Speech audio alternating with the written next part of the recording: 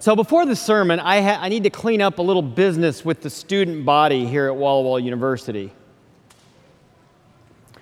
A student came to me this week and said, "I saw something in College Place and I thought of you, Pastor."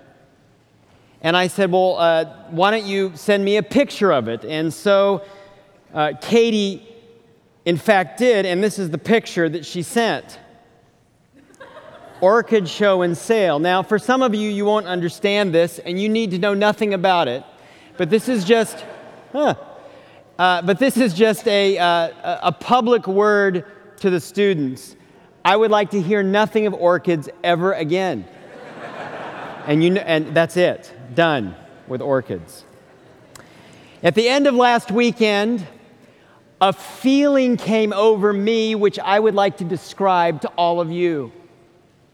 It was first a feeling of incredible exhaustion, coupled with a feeling of great accomplishment, but together an incredible sense of affection for the pastoral staff and so many other members of this community. You see, we had just been a part of creating and caring for some 11 major events over a 48-hour period, which came on the heels of a full week of worship with so many involved. At the end of the weekend, I had this feeling of incredible exhaustion matched by accomplishment, but between it, affection for team. It was as if the credits were rolling in my heart. Henning and Lois and Troy and Chris and Jennifer and Charisse and Fred and Jason and Patty and Tommy and Annie and Emily and Timmy and Emma and David and Karsten and Spencer and Tyler and Curtis and Trey and Savannah and Craig and Johanna and David and Matthew and Peter and Kurt and Nicole and Micaiah and Jamie. And on the credits rolled inside my heart. Incredible affection. In fact, at the end of that week, Timmy, who gave our children's story today, who was instrumental in the week of worship, we looked at each other and actually hugged each other, and the words came out of my mouth. I said, "I love you, Timmy." I did, and we embraced one another. Have you ever had an experience in your life where you poured yourself selflessly into something with other human beings, and at the end of it, you felt exhausted, a sense of accomplishment, but there was a bond that happened? Have you ever felt that before? I know in church world, I have experienced this feeling on many occasions over the years. I have to admit that in college, during intramurals, particular flag football, when the team would give our all, bruised knees and elbows, and we would end victorious, and we would hug one another, and there was affection, and we were bonded through that experience. There are times when the last guest leaves, that Nicole and I will look at one another, exhausted but with a sense of accomplishment, and there is an affection, there is a sense of team that develops even between the two of us. I ask you, have you ever experienced that feeling? I think we often do, strangely, vicariously, perhaps, through being fans of sports teams. Maybe it's soccer, or ice hockey, or American football, or swimming, or baseball. I'm embarrassed to say, but here's my confession. There are times that I will call my dad across the country or my brother when one of our teams has just prevailed, and grown men who can't spend 2 minutes on the phone with one another on any other occasion can go on for an hour and a half with this deep sense of shared experience about a sports team that we have nothing to do with other than pledging our loyalty. Is it just me, or do some of you have this experience? We know this of the storytelling that we speak in our culture, which reveals to us, I think, our humanity. Years ago, it was the A team versus the bad guys, or sneakers versus evil, or Ocean's 11 versus the casinos, or X-Men versus high-powered enemies, or the great debaters against all odds. But think of it, even an actor and actress, when they have won the award up front, why do we have to try to shut them up? Because they go on and on speaking of everybody on the team that has been meaningful in this accomplishment. Exhaustion, great accomplishment, but in the middle of it, the affection of a group doing something together. And of course, more significant than all of these examples, to listen to a veteran speak of his or her comrades. Those human beings, they have shared an experience together of great selflessness and sacrifice, and decades later, they communicate about those brothers, about those sisters, in ways that are powerful, aren't they?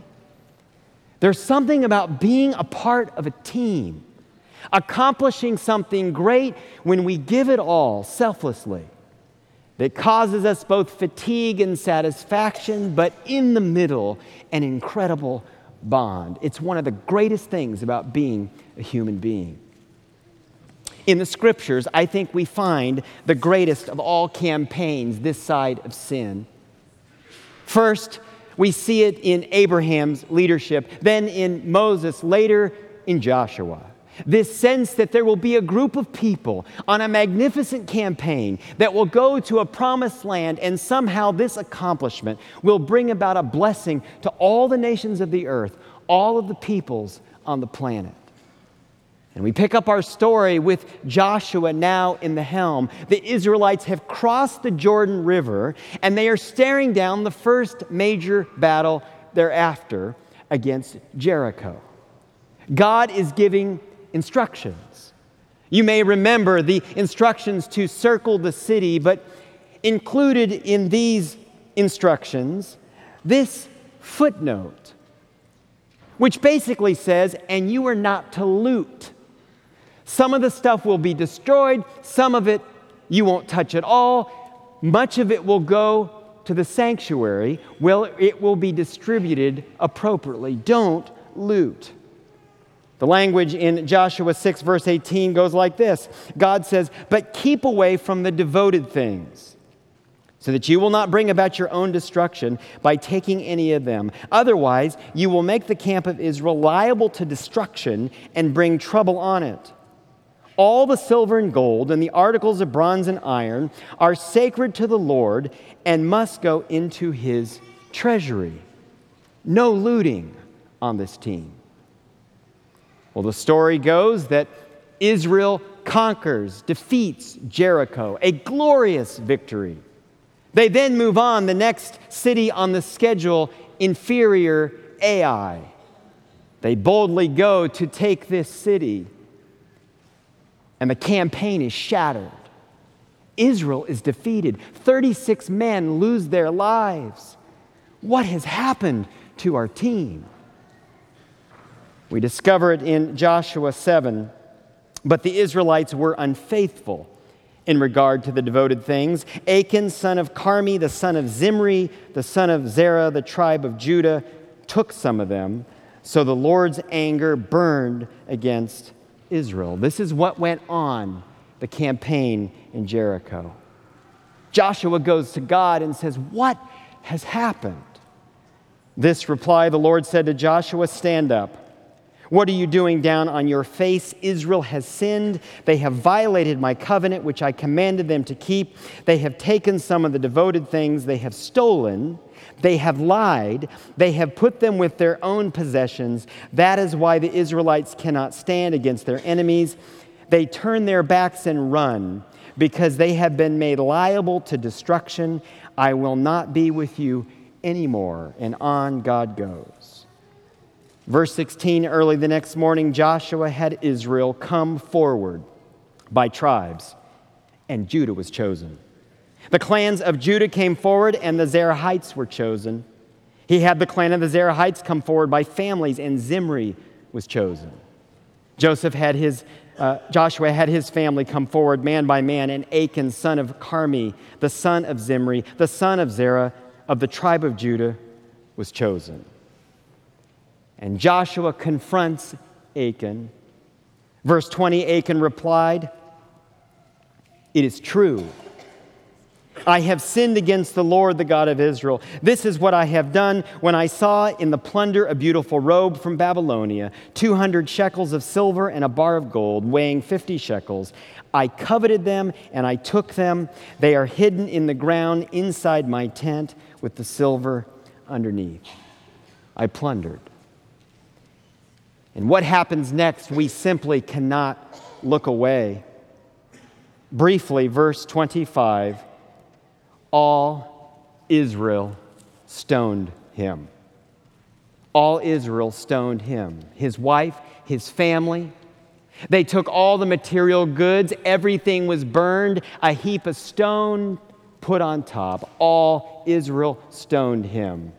The Hebrew word behind the English all, do you know what it is?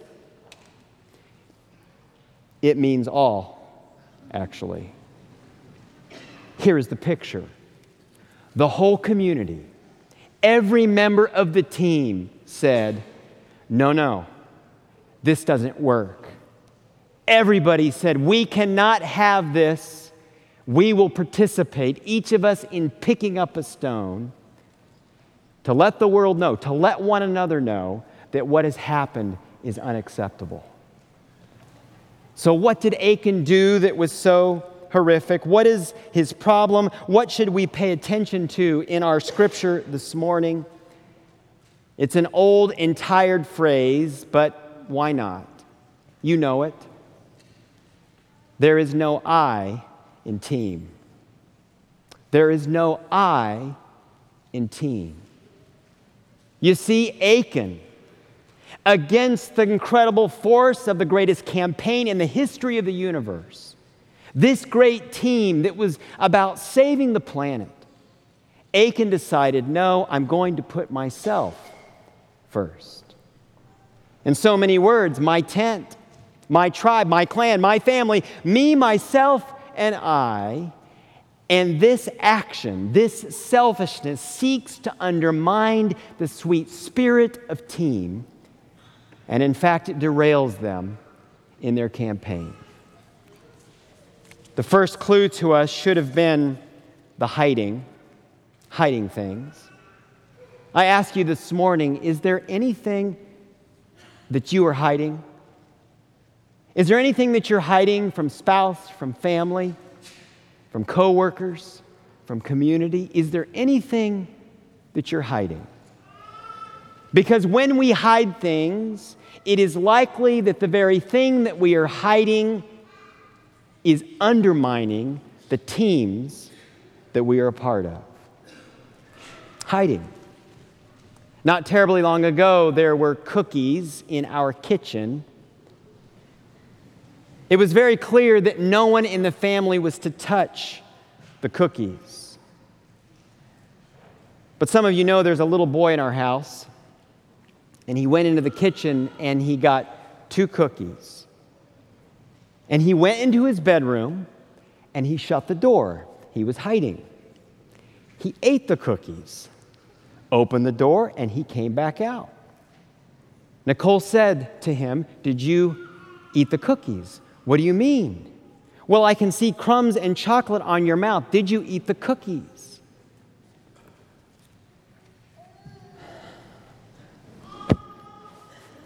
And I said, "Yes." I ate just 2. I ate the cookies. And Nicole said to the little boy, "But everybody in the family had an agreement. This was supposed to be after dinner. The kids are, you've undermined everything." Oh, my friends, when we are hiding things, it is likely that we're doing damage to community. Think of the biblical record. Adam and Eve hide. Cain hides. Rachel hides. Rebecca hides. Moses hides. Saul hides. David hides. Jonah hides. Judas hides. Revelation says many hide. It's part of our human condition. We hide. Achan hides. My tent, my tribe, my clan, my family, me, myself, and I'm going to hide it. And community is destroyed. Achan has what we might call a my tent mentality. A my tent mentality.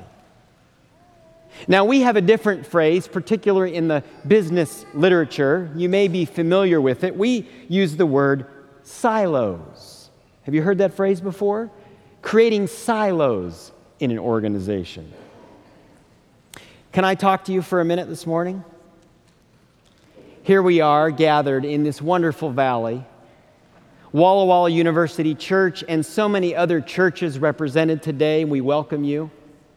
On the campus of Walla Walla University, Walla Walla Valley Academy, 2 amazing grade schools, gospel outreach, Sunbridge, so much that we do together. Can I talk to you for a minute this morning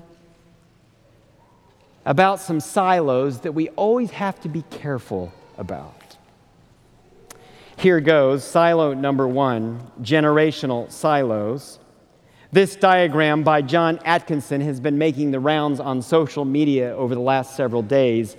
An anatomy of generations in which he uses a little bit of humor to poke us where it hurts. Let's isolate first on the boomer generation. What does he say? Here are the boomers. Not the 60s, the 60s, not like it was in the 60s, and now they're in their 60s. And of course, this is about folks that are between 50 and 70 years of age. What is he saying? Boomers, you change the world. But be careful, for maybe you are having difficulty letting go of your past, letting go of the baton in order that you might hand it to the next generation. You were a generation of change, but somehow you fear allowing younger generations to step up to the plate and be a generation of change as well. Boomers today, be careful, he says. Be careful that you are not living in your own generational silo, hindering progress in the future because you don't let the younger generation have at it. It's a silo. On to my generation, the Gen Xers, busters. We first whined about the boomers, then we wore plaid, and now we whine about the millennials. To those of my generation, somewhere between 35 and 50, we have to be careful that we don't live in this generational silo where truly we just complain about stuff. Because the boomers ate all the food at the table and we got the scraps, and we're checked out. This is a prophetic word to us. We cannot live in our silo of complaint and successfully take the baton from previous generations and lead with confidence for the glory of God in this place. We got to be careful. Oh, and here it is, young adults all the way down to college students. Yes, the millennials, 18 to 35. There you are, living in your new iPhone, new iPhone, new iPhone, new iPhone, new iPhone. What's the critique? That you live because of technology in your own customized, individualized world, stepping away from community. Oh, be careful, college students, young adults, that this is not a true prophecy about you. Be careful about your generational silo as well. Category number 1, we have to be careful, Walla Walla community, that we do not fall into generational silos and therefore we are unwilling to, in a robust way, pursue the future that God has for this place. A second silo, this the conventional one that's talked about much, organizational silos. One example would look like this. We have the Walla Walla University Church, and we are consumed with our dreams and visions and the money we want to raise and the stuff we want to do. And then we have Walla Walla Valley Academy just down the road. And they've got their own plans, their own dreams, their own money they're trying to raise, all the things that they want to do. And then there's Rogers Adventist School, and they're up to their important business, and they sort of get together and think about their future. And then right here, Walla Walla University. And what's the problem? Each of us in our own little institutional silo, pursuing what we claim to be God's goals with little collaboration with the others. I'm not saying this is reality, hear me. I'm saying we better be careful that this is not reality. And even on this glorious campus, Walla Walla University, this is what the literature would say: be careful that every department, both academic and non-academic, does not end up caring only for their own. My place, my people, my money, my stuff. This is a surefire way to destroy the greatest revolution and movement in the history of mankind. Conventional silos. A third kind of silo I think we need to be careful to avoid is the personality type silo. Many of us are familiar with the Myers-Briggs categories. Each of us with our own particular perspective on life because of who we're wired up to be. Our office manager, Jamie Durding, has simplified this for me. She maintains that there are 4 animals, and every one of us in this room is one of these 4 animals. Beavers are hardworking, but moody. Retrievers are nurturing, but procrastinators. Otters are fun-loving, but undisciplined. And lions are decisive, but unforgiving. On more occasions than I can count, my good friend Pastor Henning Gouldhammer has pulled me aside when I've gotten worked up about something and said, "Alex, it's all about personality." Because we all tend to want to hang out with those people that have the same strengths and the same weaknesses that we do.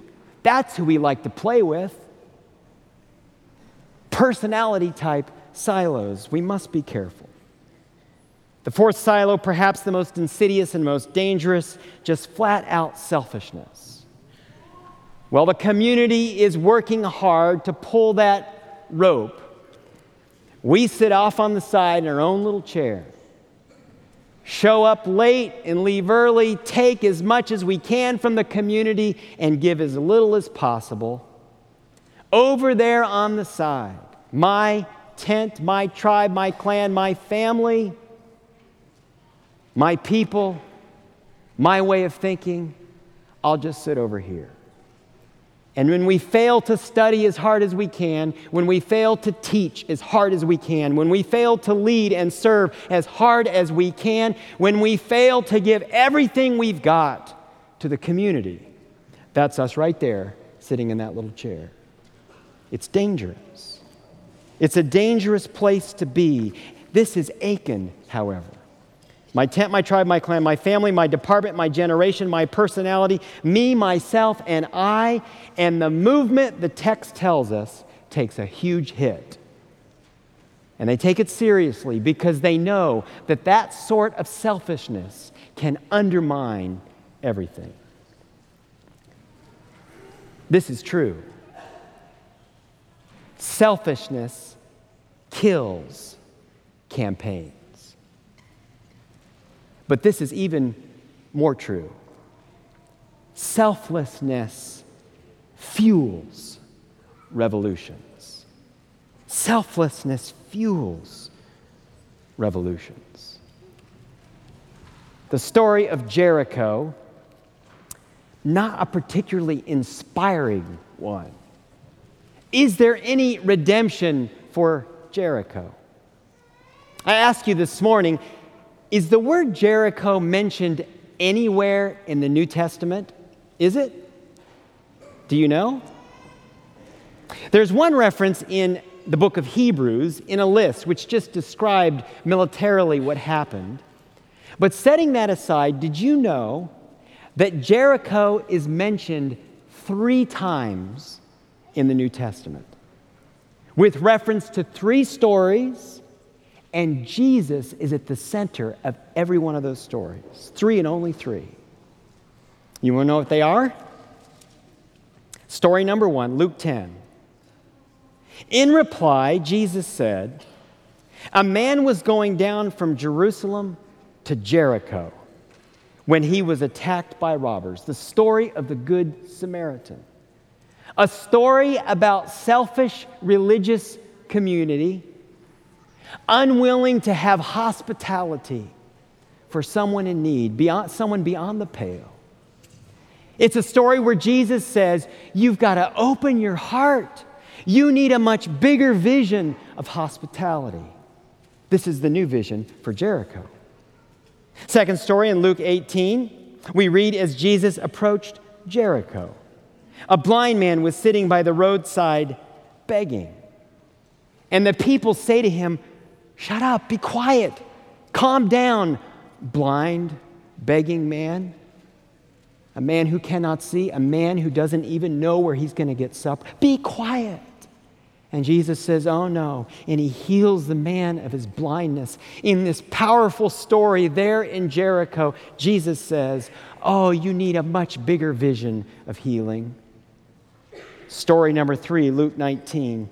Jesus entered Jericho and was passing through. A man was there by the name of Zacchaeus.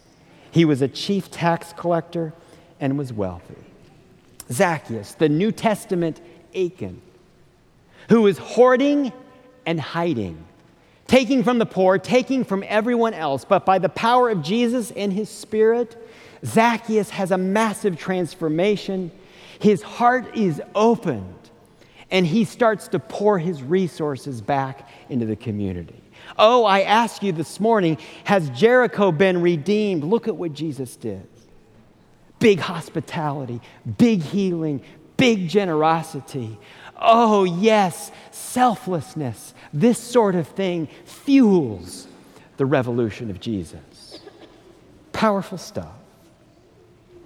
I know that many of you in this community have read or are currently reading Boys in the Boat by Daniel James Brown. I'm reading it now. It's a Pacific Northwest story. It's a story about the University of Washington, a Depression-era story about 9 boys who come from working-class backgrounds, loggers and farmers and shipyard workers. 9 boys who, against all odds, as oarsmen in the 8-oar rowing competition, against all expectations, defeat the teams in the eastern part of the United States, defeat Great Britain, and in the 1936 Olympics, pictured here, go on under the nose of Hitler to bring home the gold. It's a powerful story of individuals who discover what it means to be about team.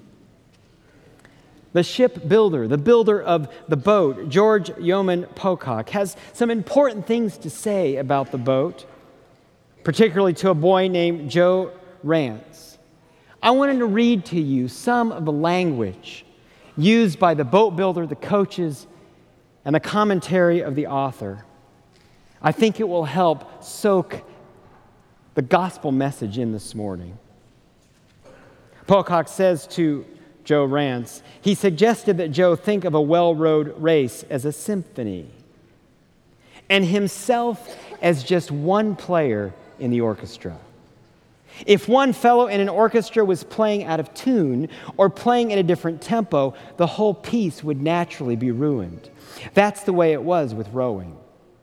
When you get the rhythm in an 8, it's pure pleasure to be in. It's not hard work when the rhythm comes, that swing, as they call it. I've heard men shriek out with delight when that swing came in an 8. It's a thing they'll never forget as long as they live. The challenges they had faced together had taught them humility, the need to subsume their individual egos for the sake of the boat as a whole. And humility was the common gateway through which they were able now to come together and begin to do what they had not been able to do before. The seeds of redemption lay not just in perseverance, hard work, and rugged individualism. They lay in something more fundamental, the simple notion of everyone pitching in and pulling together. What mattered more than how hard a man rowed was how well everything he did in the boat harmonized with what the other fellows were doing. And a man couldn't harmonize with his crewmates unless he opened his heart to them. The word of the Lord this morning. May we open our hearts to one another. For we in this valley are a part of that great campaign to be a blessing to the nations. Amen.